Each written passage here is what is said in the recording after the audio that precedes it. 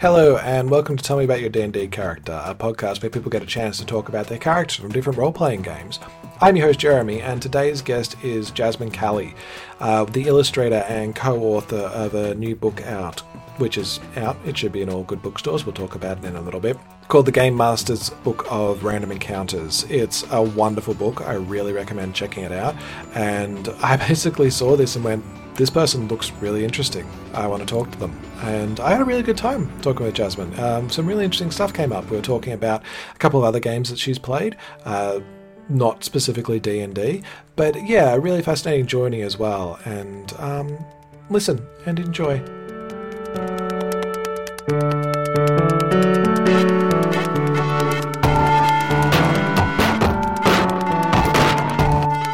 It was for a bit. I tried to live the dream, I think was the thing. But I ended up not finding a job that would sponsor a visa while I was over there. That was like a whole thing. But I lived there for 4.5 months, about 4 months, and did some cool stuff. But I ended up coming back to Australia, and I was like, oh, I'll try round 2, and that was my plan this year. But then of course, New York is not where you want to be in the middle of COVID. Yeah. Global pandemic, and I'm like, I was like, okay, thankfully I'm in Australia.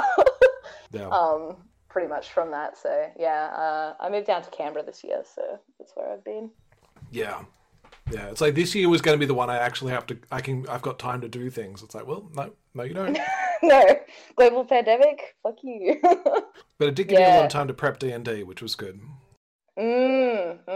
Yeah, all those weekends of like not going anywhere.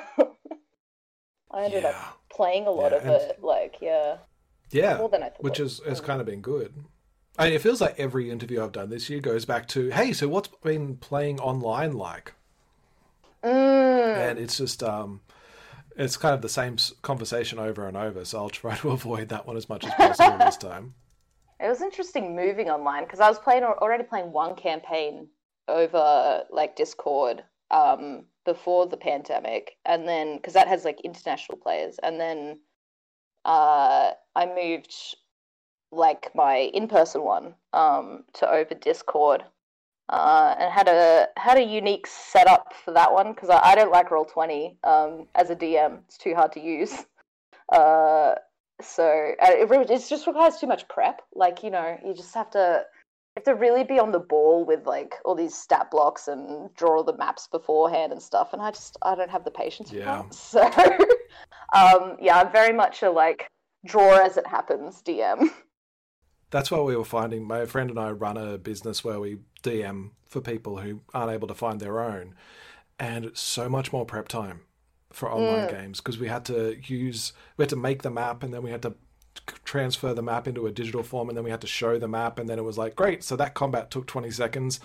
Yep. That took me 4 hours to make. And that was like, I the first time I looked at Roll20, I was like, oh, this looks awesome. Like, I'm so excited about this. Like, as a DM, maybe I can do all this cool stuff. And then I like saw the sheer amount of prep work that you have to do.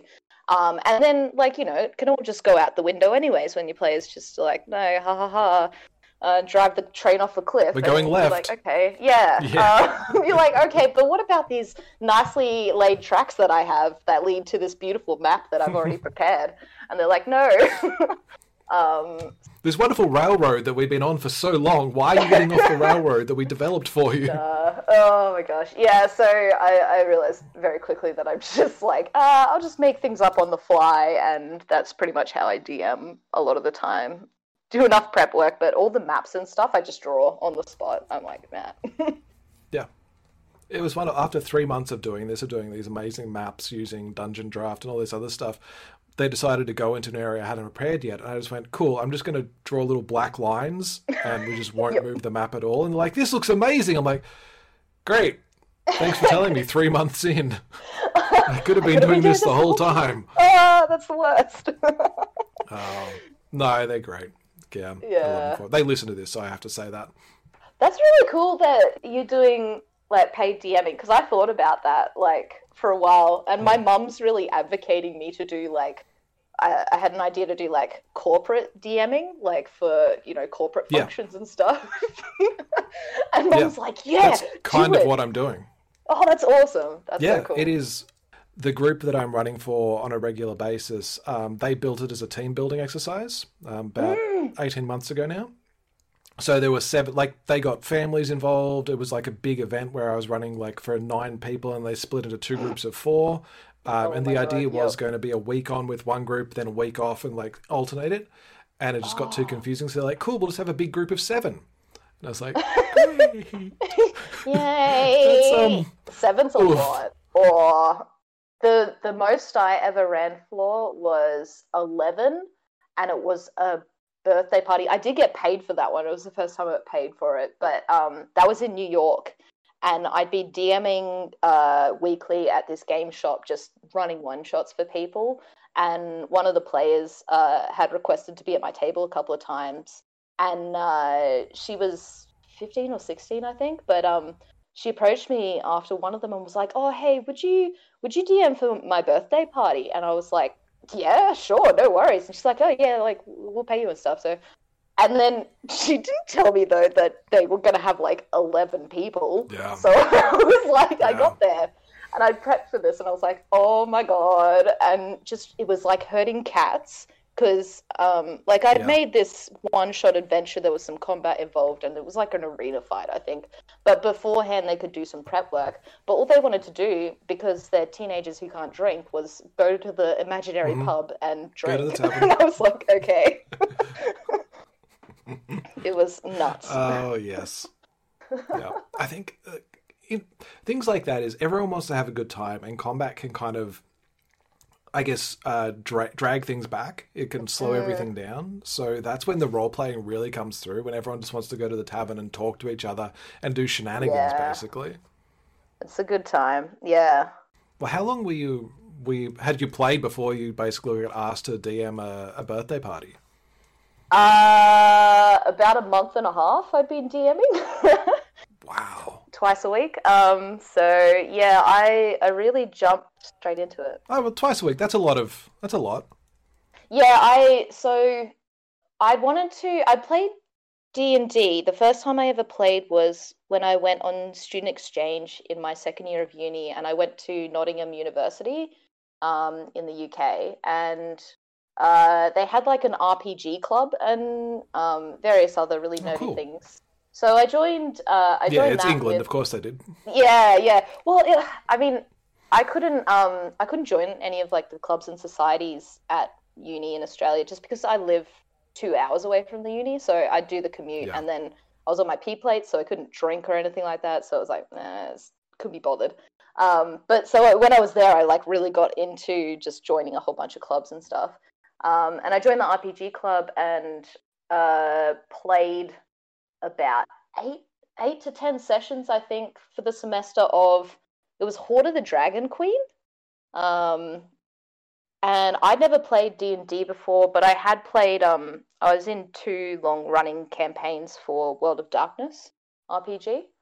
So I'd had, like, experience there, but I'd always wanted to try out D&D, and, yeah, I made this character and then had no idea how to play a druid. So people had to tell me how to play it. I don't know what I'm doing. Druids are tough with your first character. Yeah, I didn't realize, like, just, and then that's really all the diving in the deep end stuff. And like that was what 2013 or 14, I want to say. So there was like no D&D Beyond. It was all like pencil and paper. You got to have the cards and yeah. I didn't have the source book, so I hadn't read anything about it. Like, yeah, I had no idea what I was doing. But it was fun. I really enjoyed it. Yeah, and I love the fantasy aspect of D&D, and I quite like all the tropey garbage that comes with it. So, yeah, like, you know, it's just like good, easy fun. So, how do you find that compares with World of Darkness? Because World of Darkness is a very different system, a very different feel to it. And if you're saying that you came into role playing from being in campaigns of World of Darkness, what kind of appealed to you about them when you first started out with it? I met I met my friend Liam in university. We were just catching the train home after one of our. It was like poetry or something. We did poetry class. I'm a garbage poet, so never doing that again. But it was fun while us, and I met Liam through it. So, and we'd just chat like on the way home on the same train, and he was telling me like he runs like role playing games and stuff for his friends, and I was like, damn, that sounds awesome. Like, I'd heard of Dungeons and Dragons before, but like, like, oh man, that's so nerdy. Like, I can't bring it up with my friends or anything like that. Like, I had like normie friends, and I'm like, oh man, I don't have any like really nerdy friends. So role playing is Liam was that dark little secret that you can't tell anyone about. Yeah. Oh, except I tell the world now. I've like, that's long behind me now. But But the difference that 5 years in this world has made. It's like back then, no one would have talked about it. Oh yeah, absolutely. So that was why I was like, oh my god, Liam was like my gateway drug into RPGs, basically. But yeah, he invited me into what was it? Changeling campaign, and they were like about 3/4 of the way through it. So I sort of joined up, and I'd never done RP before. Like, I'd done drama and stuff at school, but this is like, it's kind of completely different. And for about 10 sessions, I just never said a word because I had no idea what was going on. And like, how to roleplay is so hard when you start and you don't know like who a character is. And then you have to learn how to separate like yourself and your motivations and what you want to do from what your character wants to do. And often, like, I'm bad at that anyway, so it tends to blur together. But yeah, we played World of Darkness, and he'd set the campaign. He's an open world DM, so he generally sets it in one city, and then just, like, lets you explore it. And, everything stems from that. So there's, like, political systems and whatnot in the city. And the first one, Changeling, was set in Brisbane, so that was good because it was familiar, so I could figure out what's going on there.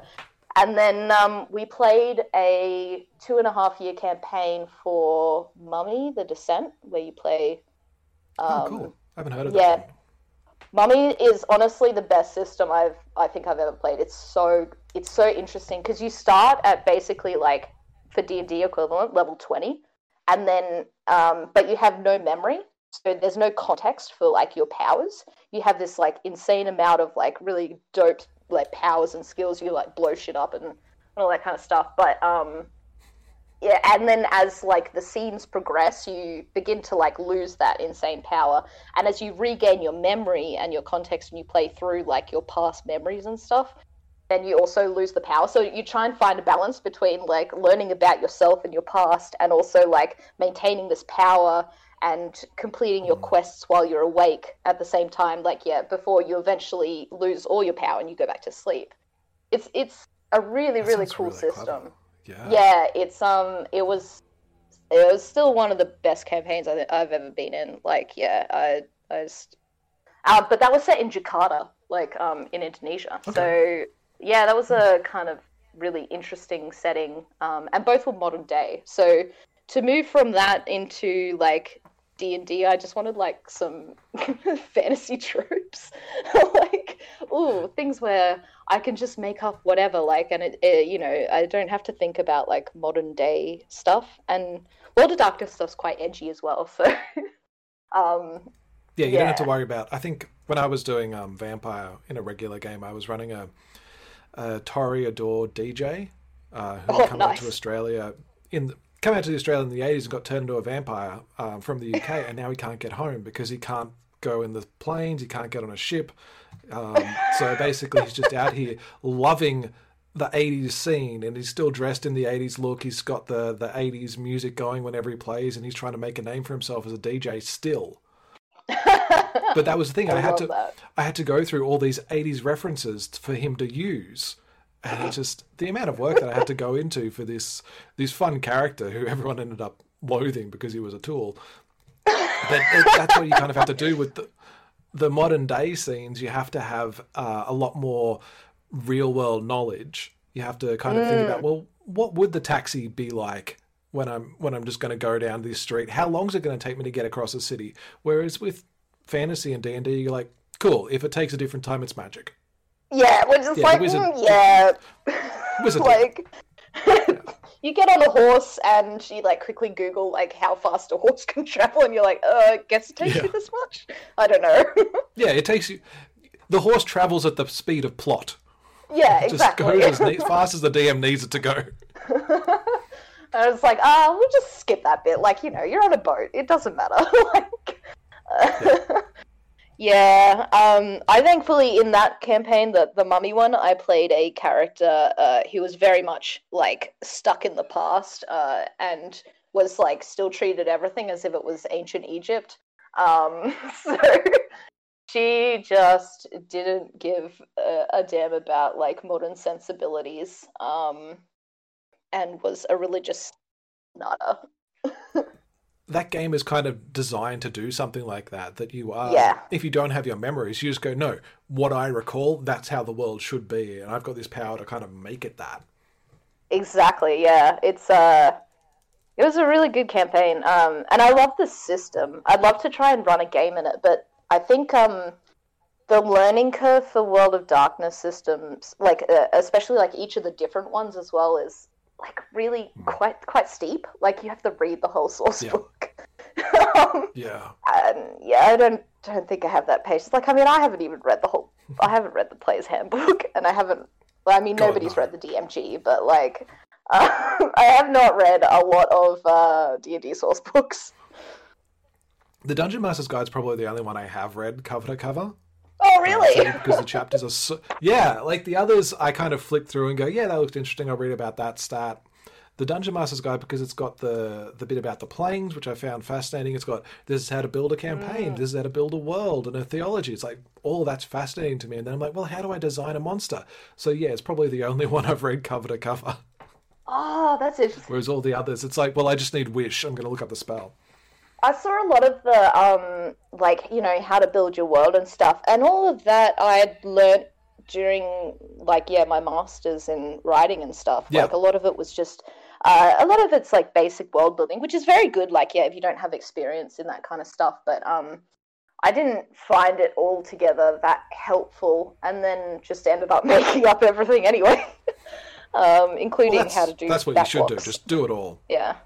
Yeah. That's pretty much how I run it. I found the how to create monsters from the Dungeon Master's Guide. I looked at it and went, that looks way too complicated. I'm just going to make it up. I want to give it 20 strength. I want to give it 5 dexterity. Yeah, that's fine. I'm just going to do that. Yeah. What seems right? Oh, I was going to say, I take the stat blocks. So I use the Monster Manual, I think, is the one I've read cover to cover, but like not linearly. Not in a linear fashion. There we go. So yeah, I tend to just take I find a monster that I like, and then based on like where the players are sort of at level wise and stuff, I just boost all the stats and make them up on the fly. Yeah. And then sort of like just sit them at that, and I'm like, all right, cool. You know, give it an extra 100 health. Couple of pluses to hit, and then maybe like 2 more attacks, and it can take my group of players. And you know, like the building monsters as well, like it depends so heavily on just the combat ability of the group that you play with. Because the campaign that I run at the moment for the 5 guys that I played the World of Darkness stuff with, after I came back from New York, I was like, oh, hey guys, I love D&D now. Do you want to, you know, have a one-shot? I want to run like a level 7 one. And we ran that, and then it turned into like, they were keen to keep going, so we turned it into a campaign, and they're like level 11 now. But they're all very tactical and very combat-focused as well, and they enjoy building characters which are, quite frankly, OP. And they like destroying me with them, and so I have to really like think about how to boost monsters so that, you know, they can actually fight them and enjoy the combat, because the tables in the DMG where it's like, oh, you know, this much CR for this many characters per level, I can use it as a base, but then I have to boost it by like 3 or 4k just to like hit their level of how good they are at combat. And then for other groups that I've run for like one shots and stuff, for players who certainly don't care as much about the combat. I like really have to, rein myself in terms of the stats and stuff and how I treat the monsters. There are so many monsters you just have to kind of tweak on the fly and just hope that they don't suddenly overwhelm with one ability, or they're not too easy. I think Dungeon Masters in particular, or a lot of monsters for Dungeon Masters, they'll just kind of go, yep, it's got an extra 300 hit points this battle because I need it to last that long. Or I want it to be a real challenge. There's been a few where I've done that. Or there's 8 other chaff monsters or something. Yeah, you just throw some other crappy ones in there. It took me a while to figure that one out. Okay, my singular monster with its legendary actions and stuff is all well and good, but I think the challenge really comes from having to be tactical about a couple of other lower level monsters which have far less health and less ability to hit you in the face, but they're still dangerous and they'll still whittle them down one by one. So yeah, I found it becomes more enjoyable with that. One of the ways I try to do it, particularly with a boss fight, I got this from Matt Colville on YouTube, is the idea of minions. Yeah. Where they've got one hit point. I watched a lot of his stuff. And particularly when it's a necromancer or something like that, where they're just every turn summoning shadows or skeletons or something, which aren't too much of a threat, but when you've got 20 of them coming at you, and eventually they'll do a bit of damage, but you can blast through them really easily, and it keeps the boss alive a bit longer. Yeah, and I think using those AoE spells from your wizards and stuff, and yeah, and it's fun. I mean, we could talk about design for ages, but that's a good segue into the book that you helped write. The Game Master's Book of Random Encounters. So tell me, I'm fascinated by this. A friend showed it to me a couple of weeks ago, and I was like, this is what every Game Master needs, really, because you can just go I'm so happy to hear that. You can just slot an encounter into your camp. If you're not prepared, or you just want to go, well, here's something I just want to keep things rolling, but we want a little bit of a break between the two massive sessions that we just had, but it's also something interesting each time. Yeah. So maybe, how did you get involved with? Obviously, Liam was part of that as well, the friend you mentioned earlier. But how did you get involved? Yeah. So I brought Liam in to do a couple of the locations. He wrote, I think, 4 or 5 of them. So I met Jeff Ashworth, the main author. So he wrote most of it in New York. So when I was playing in the little Brooklyn game shop, and I was running the weekly one-shots, he played in one of my ones and then rejoined my table for a second one. And I had a lot of fun with that group, and he played a really cool character named Max, who was a small child. He had a demonic sword and was a warlock, and had a butler named Steve. But yeah, so I had a lot of fun, and I'd drawn a map for just by hand for my other campaign, and I'd sort of just put it on the table and just shown them where they are on the map if they wanted to go somewhere else. That ended up that group ended up turning into a couple of sessions. So I ran about 5 or 6 with them before I ended up having to come back to Australia. But it was really fun. But they'd seen this map and stuff, and Jeff turned out to be an editor, and of course they'd always ask oh, what's an Australian doing here playing D&D, and I was like, well, I'm trying to find a job in publishing because that's my dream and I want to be an editor. And I was like, hey, anybody want to sponsor my visa? So Jeff turned out to be an editor with or content manager, I think, with Topics Media, and he came to me after one of the sessions, after I booked my flights back to Australia and stuff. He was like, oh, hey, so we may have a contract coming up with to do with D&D, or we might end up doing a book. I'm not sure if it will be officially licensed yet or anything like that, but would you be interested? And I was like, yes, hello? What do you mean, would I be interested? Of course I would. It had to be a D&D, So Yeah. So he was like, I'm not sure what it's gonna be yet, but we need to like pitch pages and stuff, and if you're happy to like talk to me about it, like just sort of pick your brain, and I need somebody to draw maps for me, and so I was like, okay, I mean, I draw as a hobby, and I have like no formal art training at all. I don't know what I'm doing most of the time, but I was like, you know what, sure. I can draw maps. Looking at those maps, they are Oh, amazing. thank you. I don't know, like, yeah, I mean, and looking at your portfolio on your website, I mean, this is part of why I approached you. I was like, this is outstanding art. I want to talk about this as much as everything else. thank you. Yeah, I've been drawing since 2016, I guess, but yeah, digitally, I sort of started that way. But yeah, so he commissioned me to draw like a map for some pages that they were going to pitch to like sell the book to, I guess, a publisher or whatnot. And so I did that, and I think I got paid $50, so that was great.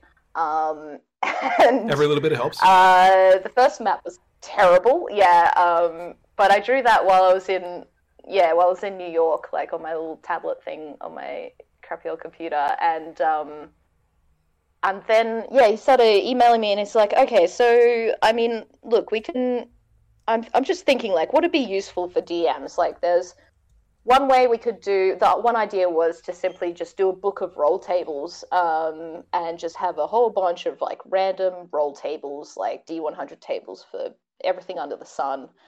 And then he's like, or we could do maybe like a sort of choose your own adventure style, location wise book. And I guess like the roll table version of this would have been like 100 maps or so, and then you just like roll to figure out where you end up without any of like a lot of the description and stuff.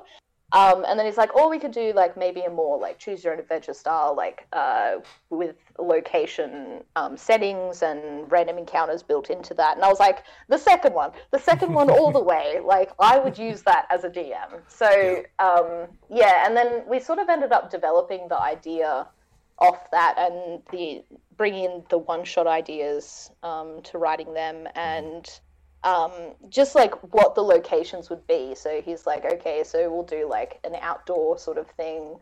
There'll be like tunnels. There'll be like, I want to do like a castle setting, something else, and all that. And then we had to figure out how it was going to work. And it was a very, collaborative process. But I ended up going back to Australia. And about 2 weeks after I came back here, he was like, okay, the book's been approved. We're going to start work on it. Are you right to draw maps? I'll send you a contract through. And I was like, okay. Ooh, this year's going to turn out different than I expected. So that was really exciting. And we ended up really just developing the locations. It was a real back and forth, very collaborative in the sense, like, he'd be sometimes like, okay, so I want to do a tavern. I need like 6 taverns or whatever. And then he's like, okay, an idea for this is like a blacksmith tavern. It's a tavern where like Fight Club basically, or a tavern where whoever enters it has to get smaller, and then I'd have to figure out based on this very vague description like what it's going to look like. So I do like these crappy sketches and then send them in and like have all these terrible labels and try and figure out how it worked, and then send that in, and he'd be like, yep, sounds good, or whatever, and then he'd write the copy for it based on the second draft of the map. Yep. Sometimes the copy would be done before I get before I get up to the map, which was good. But most of the time, it was pretty much like, here's the basic idea, draw the map, and then I'll write the rest of it based on what I've put in the map, which was, it was really interesting. I was going to say, I shot myself in the foot with the style, though, that sketchy sort of style, because it takes forever. It took so long to draw these things, and beautiful and detailed. But I imagine this is part of why I was amazed by it, because it takes so long to do a map, and then there's this much level of detail and articulation almost in the images there. And I was like, wow, this is real art. That and just the maps. Thanks. I was just thinking, I'm like, oh my god, it took me so long. But I did have to, like, I built an asset library, I suppose, and built different things, and then I could just put them in and replicate them in where I needed them. But it took a hot minute to do that. So yeah, I think that collaborative process is really useful, because when you're kind of sitting down and just making it yourself, you do kind of get lost into that. Well, how do they pour beers in the 1500s? I've got to include that in the map in this tavern. But if you're talking to somebody else and they say, well, I want a tavern that has this, and you come back and go, well, there's a little bit of sketch here, what do you think of that? And you can do this back and forth and build it together, and it feels like you're not doing as much work sometimes as if you were just doing it all off your own head. No, it was helpful, and I'm very much like, I quite enjoy writing to prompts. So being able to draw to like prompts were good too. And I also, like, I got to pitch quite a few locations. So a number of those in the book are mine as well. The Wounded Rogue is my favorite. I was about to ask what your favorite was. The Wounded Rogue, I'm going to assume, is another tavern? Wounded Rogue. Yeah, it's a tavern, so like a speakeasy sort of place underneath a really terrible tavern that smells like old socks. So the idea is like, it's got the Assassin's Guild underneath it, and that's where you can get like fancy cocktails and assassin contracts and whatnot down below. But you need to figure out sort of the riddle of how to get in. But I really liked, that was one of the first couple of maps that I drew, and it ended up being redrawn twice, and it took a very long time to get right. But I'm proud of, like, I think it was worth it in the end, like to be able to have put that amount of effort into something and to be happy with the work at the end, regardless of like how long it took. I did take 3 months off work to be able to do this. So, I mean, it's still kind of work, though, isn't it? It's not. Yeah. I was paid. I just want to point this out. I was paid. Yeah, it's taking time off work to work more. Yeah. But I did this full time, so it was. It was. It's impressive. Those deadlines. Yeah. Have you had a chance to use the Wounded Rogue in an adventure yet? Yeah, so Wounded Rogue was, I actually came up with that one, that was in a one-shot that I ran in New York, actually. So it sort of stemmed from that. And the one-shot, what's it called? Special Delivery, I think, that one. So that one, I wrote the bones of it, and then Jeff helped pretty much rewrote it, like, for the style of the book. So that one's sort of my idea. The Special Delivery, uses Wounded Rogue. So that was the one shot that I'd sort of written, and run a couple of times before, it made it into the book, which is cool. Yeah. That gives you an opportunity to kind of figure out what works and how it looks as well. So you've really got more information even before it comes out. Play tested a couple of times. So. Yes. Oh, play testing. I'm just getting into play testing myself. It's tough, particularly play testing at those lower levels. Yep. It's like, well, I murdered everyone. Yeah. Is that because of the difficulty of it? Is it because they made a mistake? Not stupid, but they're trying to have fun as well, and they want to experiment, and they're doing one-shots, basically. Yeah. Well, that's interesting. They're going back to your first few adventures in D&D with the druid you mentioned earlier, and you weren't really sure about it.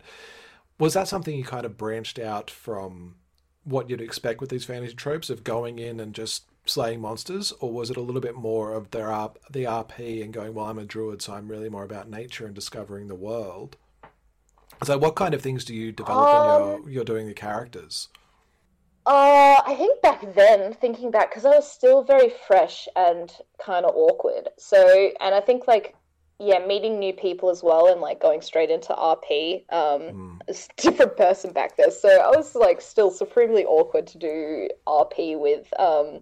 And I realized that to develop characters, it takes me a good like 6 to 8 sessions to really understand who they are, and then to be able to like figure out their motives and their backstory and stuff. I hadn't written any backstory for it. I was just like, yeah, nature, druid. I have a bard like that. And no backstory. He's a bard. yeah. Oh no, wait, she was edgy. No, she did have. I'm pretty sure. I can't remember who got murdered, but it might have been her whole tribe or something. Sure. So she was like a really edgy druid. But like, because I think like that was because it was the one of the pre-written campaigns. It felt like, yeah, we had to go one place into the other, and for that there was a couple of other far more experienced players in that group, so I pretty much just looked for them as to like lead the party. I don't know what I'm doing. Like, I'll just, I'll be backup. I'm support pretty much. And that's how I played RPGs for a long time. But yeah, I think that my characters now, like, yeah, the last 2 years, ever since I started really like playing D&D and DMing, I've become a lot better, and I enjoy DMing more than I do playing. But yeah, I was going to ask, because it feels like a lot of the things you talk about or talked about so far, it is more about the planning. It's about the creating of the adventure rather than so much of the RP. Yeah. I think maybe I just feel like I'm far more in control when I'm DMing, because you play a lot of like NPCs, and you can pretty much just make their motivations up on the fly if your characters are like come up and talk to some random. Names are always the hardest thing. Yeah. And is supremely, every single time I get stumped. So in the book, NPC generator was my baby, and Jeff wanted to do one, but like how it ended up in the book is sort of what I came up with, and I'm very proud of it because I use it all the time. Yeah, because I need those names. Godsend for every DM, honestly. Because they go, so what's this barkeep's name? What's this smith's name? What's this random merchant that we just accosted on the street because we wanted to buy a staff of flowers? It's like, I don't know. James? My players do it just to rile me up now. They're like, oh yeah, what's your name? And I'm like, come on, please. Why you do this? Oh, they love to do it. But yeah, I think, yeah, pretty much. I like, DMing, I think I just find far more in control, and I sometimes like I find myself slipping into like my own motivations, like what I personally would think would be good in this situation, rather than what my character would think would be good, based on how I've played them. And maybe that's sort of how I end up like sort of coming into them. Like, takes quite a few sessions for me to really get my head around, so this is this person, which happened with a wizard character I play at the moment named Harsa. I thought she was going to be a maternal figure.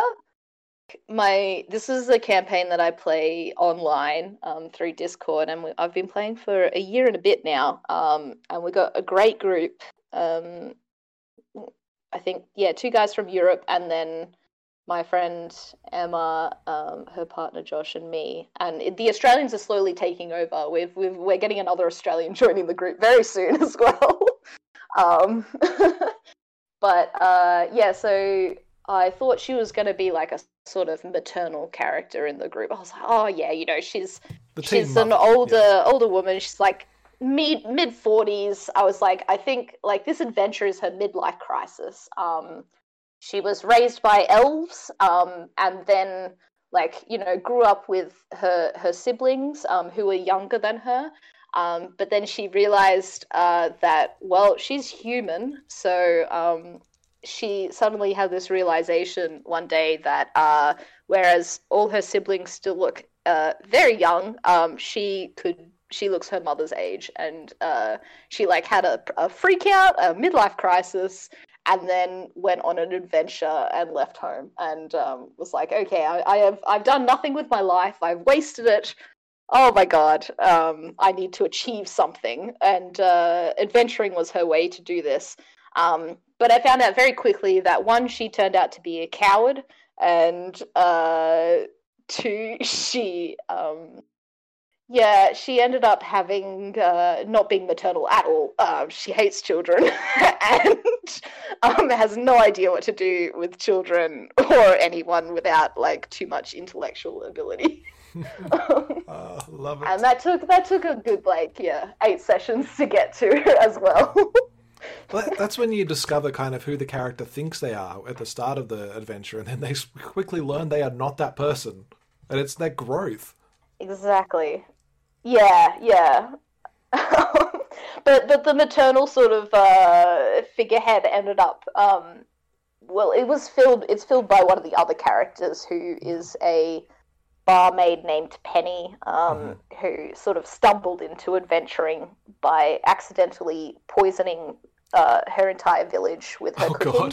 God. One time she got sent to jail, and then they broke out, so she was wanted, and that's how the adventuring party started pretty much.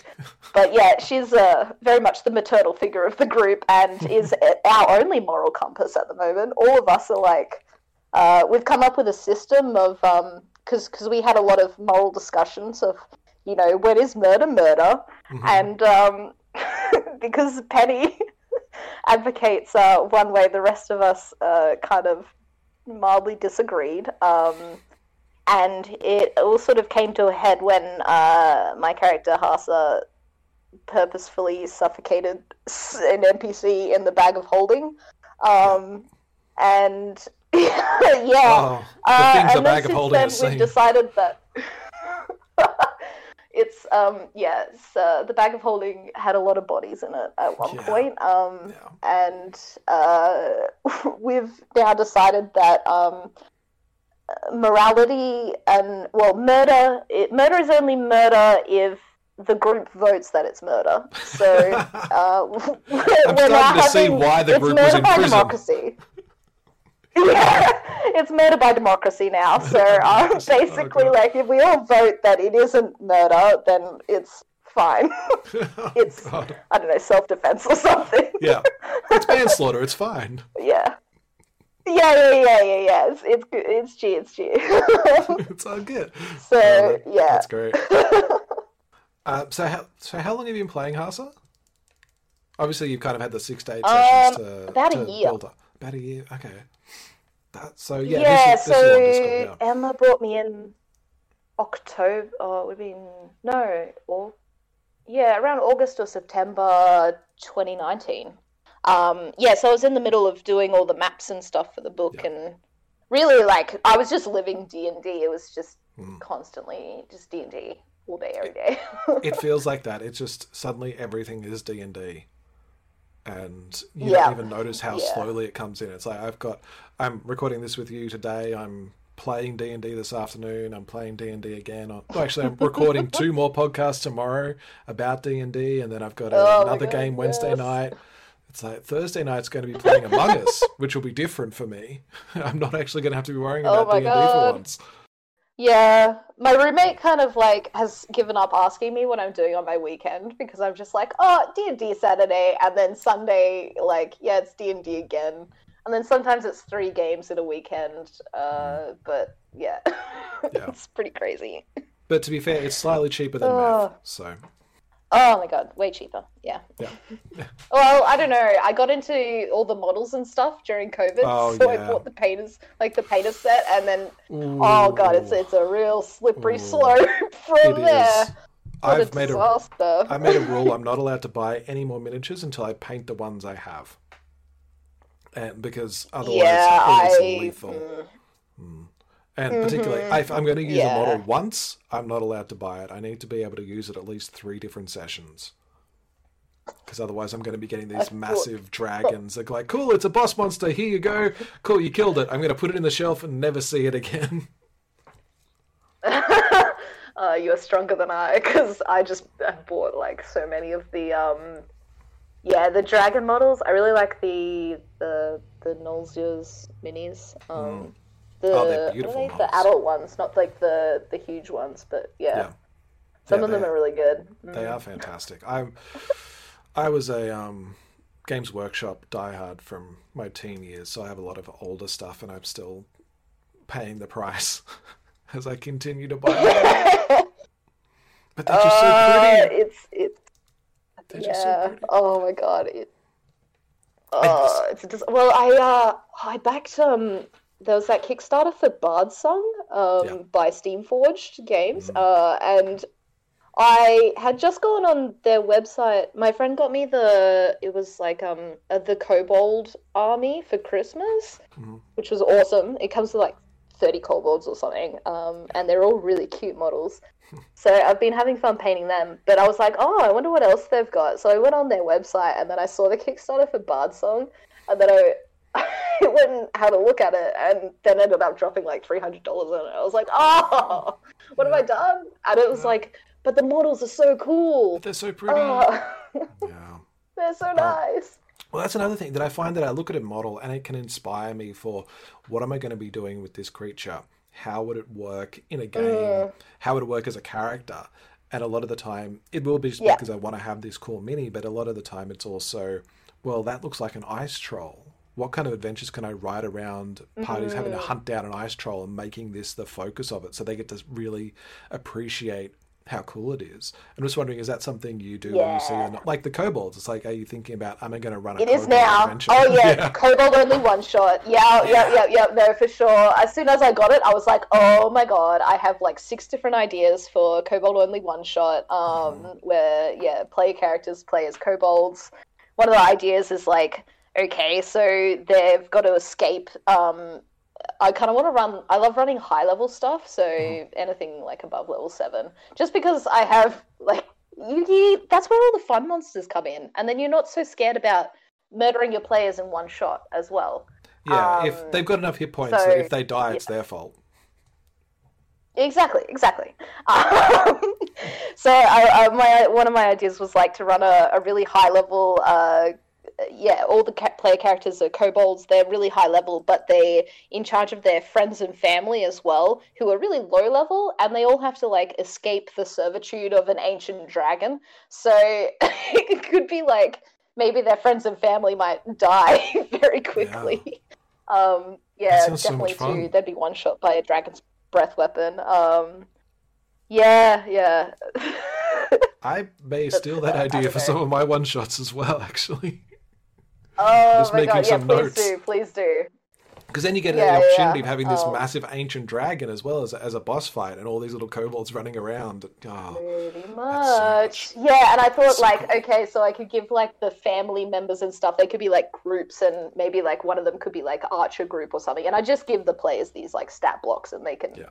sort them out and use them. I wouldn't run them as NPCs, I just make the players do it. I guess it would be like a sort of tactical based one, yeah. Oh, well, it sounds great for your group where they are tactical based. I hope to run it at some point, yeah.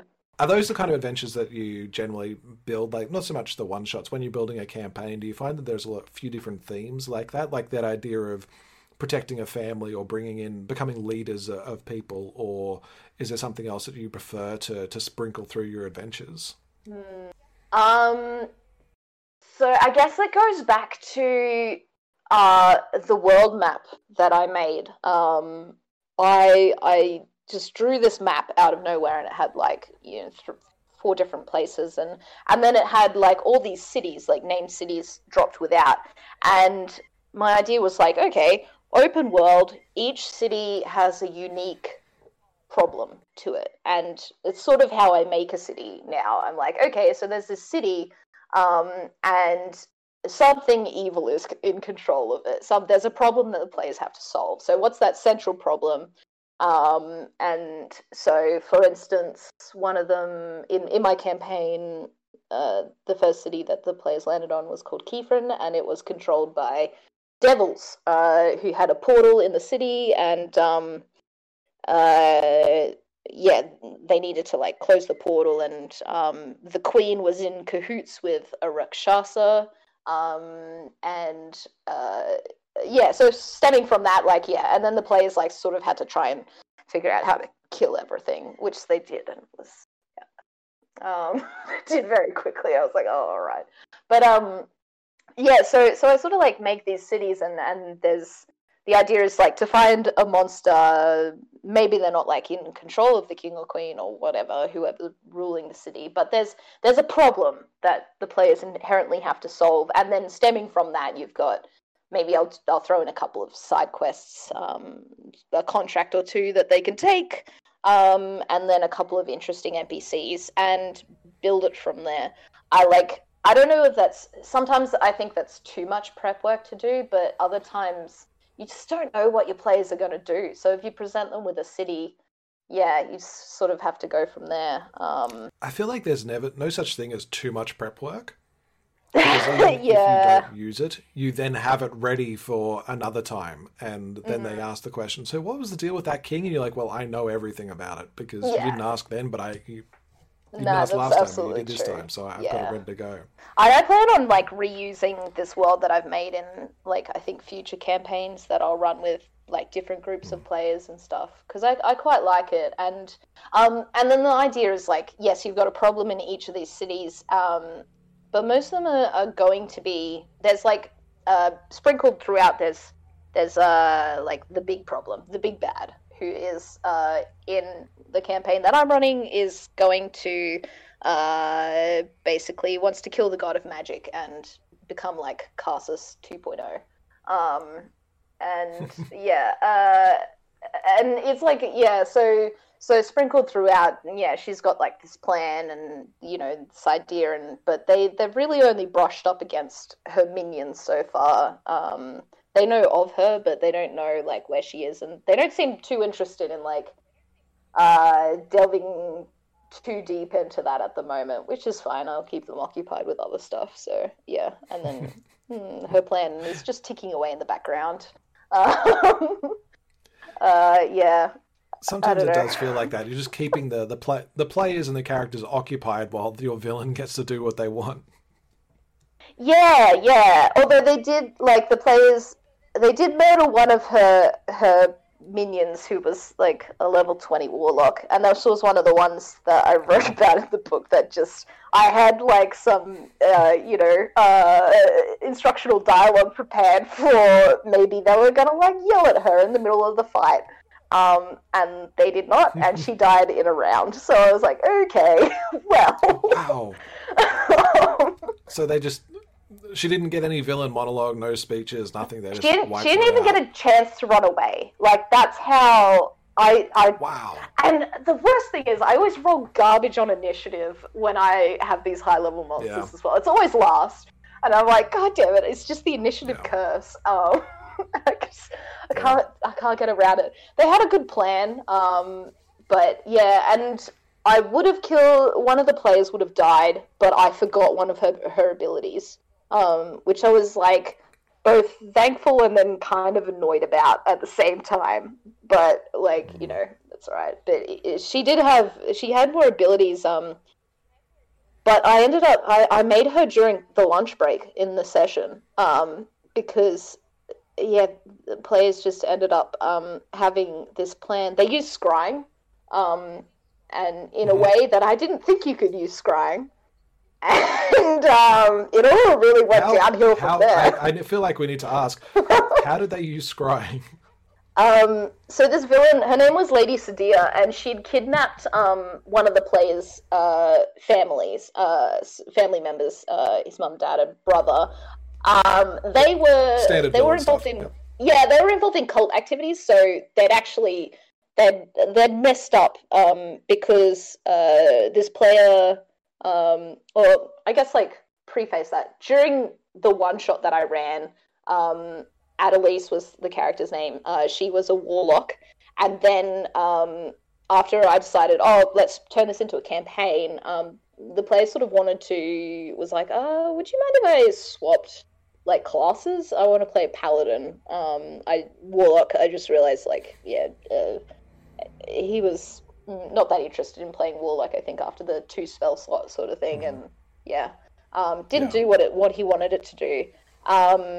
And I was like, yeah, sure, like, that sounds fun. And he'd, like, written a bit of backstory for her and stuff, and he'd written more backstory than any of the other players. So I was like, oh, I can use this. And I really like tying players, like, characters to the main story, because, like, that's how you get stakes, right? And that's how you get characters to care about plot. And since he was the only one who'd written stuff for me, I was like, well, you can go first. I'm going to tie your character to the plot. And, so in order to change character classes, I decided that his warlock powers came from like a ritual that his family cast on him or her when she was like born as a baby, and turns out they trapped a god in their basement, and she was like using his powers as her warlock powers. But then she had like a funky dream and ended up deciding to free the god, and she became a paladin of his. But by freeing the god, it basically like put her family in danger, like because her family were the ones who have failed this mission now. The god's free.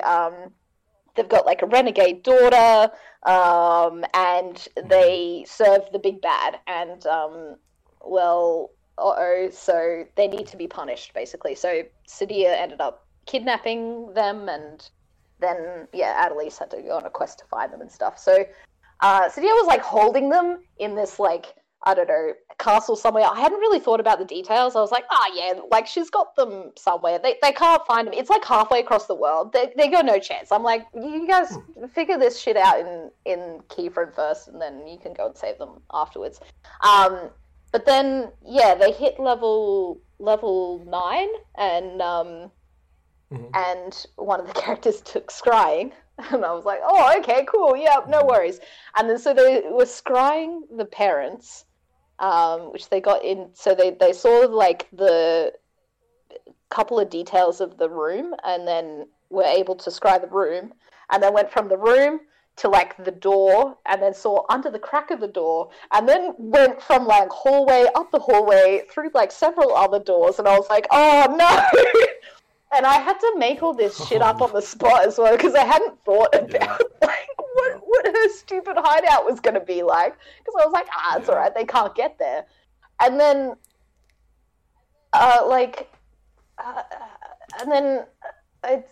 there was a teleportation circle there, which I'd also made up on the fly. And then they ended up using it, so they got the sigil sequence, and then teleported in, dropped in on her, like... Oh god, it was so bad, and this was all in one session. So they got to the point where they saw the teleportation circle. I was like, okay, you know what? It's lunchtime, guys. Let's break for lunch. Here, go and buy fish and chips. I've got a quick plan. And I was like, oh my god, D&D Beyond. I was like, level 20, warlock, boom, boom, boom. Here's all these abilities. Like I'd thought about her before, but like I hadn't built her stat book because I didn't think they were going to fight her for like 4 other sessions or something. Yeah. Oh my god, I've never felt so much anxiety in my life. And then I like looked at the abilities and I was like, okay, like she's high level, she has minions and shit, like they might die if they do this. Like I was panicking. I was having a serious panic. But then you know what, like have faith in your players because they always do unexpected bullshit, and they ended up really they do murdering her, and I was like, okay. Yep.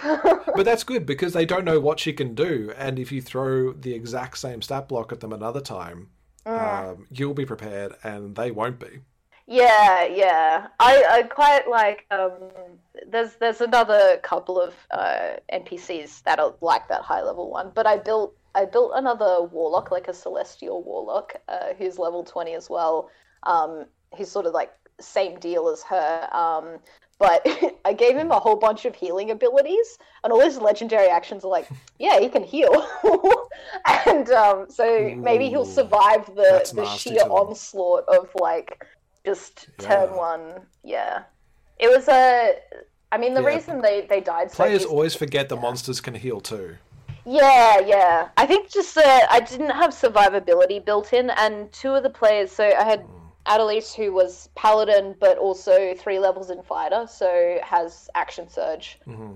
And then can, smite the shit out of stuff. And then there was another fighter in the group as well. So when you've got, like, in one round, I don't know, something like 12, 14 melee attacks on your monster. That's like, a lot. Yeah. It's, they're not going to survive that, like, too much further into that. So, yeah. Yeah.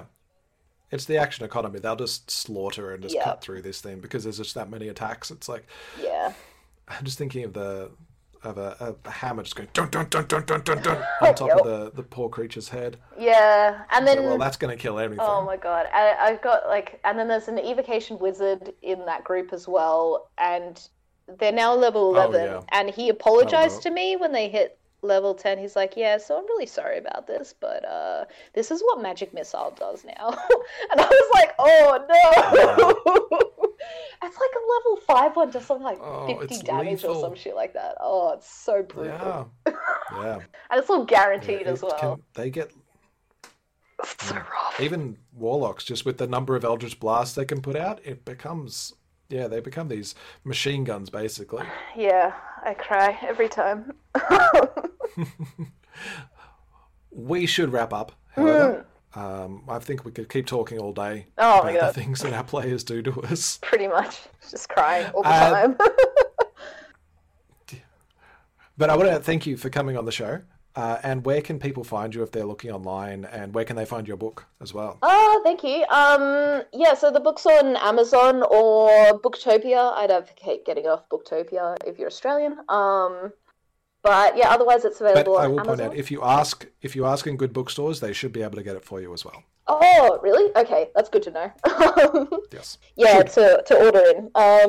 And you can find me on Twitter, although I never tweet, so just, fair warning, which is at JR Kalle, Kalle is the last name. And I guess that's pretty much, or Instagram, but I don't know. I'm not very active on social media, so but I'm there. I watch it a lot. That's fair. I don't tweet. You're busy running D&D a lot of the time. It's like you don't need to be active. I ain't got time for that. Nah. The last thing I ask all of my guests to do is to say farewell to our audience as the character they've spoken about. So perhaps if you could say farewell as Hasa.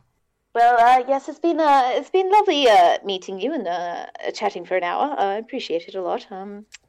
I'll see you next time. That's all for this time. Thank you so much for listening. I'd like to thank our guest again for coming on and having the time to have a discussion with me about their D&D character. If you have someone that you think would make a really good fit for the show, if you want to hear what their story with D&D and other role-playing games is, shoot me an email. The email address is tellmeaboutyourdnd@gmail.com. You can also find me on Facebook and Instagram at tellmeaboutyourdnd or on Twitter at tellmeyourdnd. I do have another podcast as well, of Dice and DMs, also on SoundCloud, where I talk about Dungeons & Dragons and other role-playing games with some of my friends. If you enjoyed the show and you're on Apple Podcasts, it would be wonderful if you could leave me a review to get us out to more listeners as well, and subscribe if you're on another podcast service. We do have episodes weekly. Art for the episode was done by Tori Tedeschi, and music is by Ploddington Bear. Until next time, stay safe, may all your hits be crits.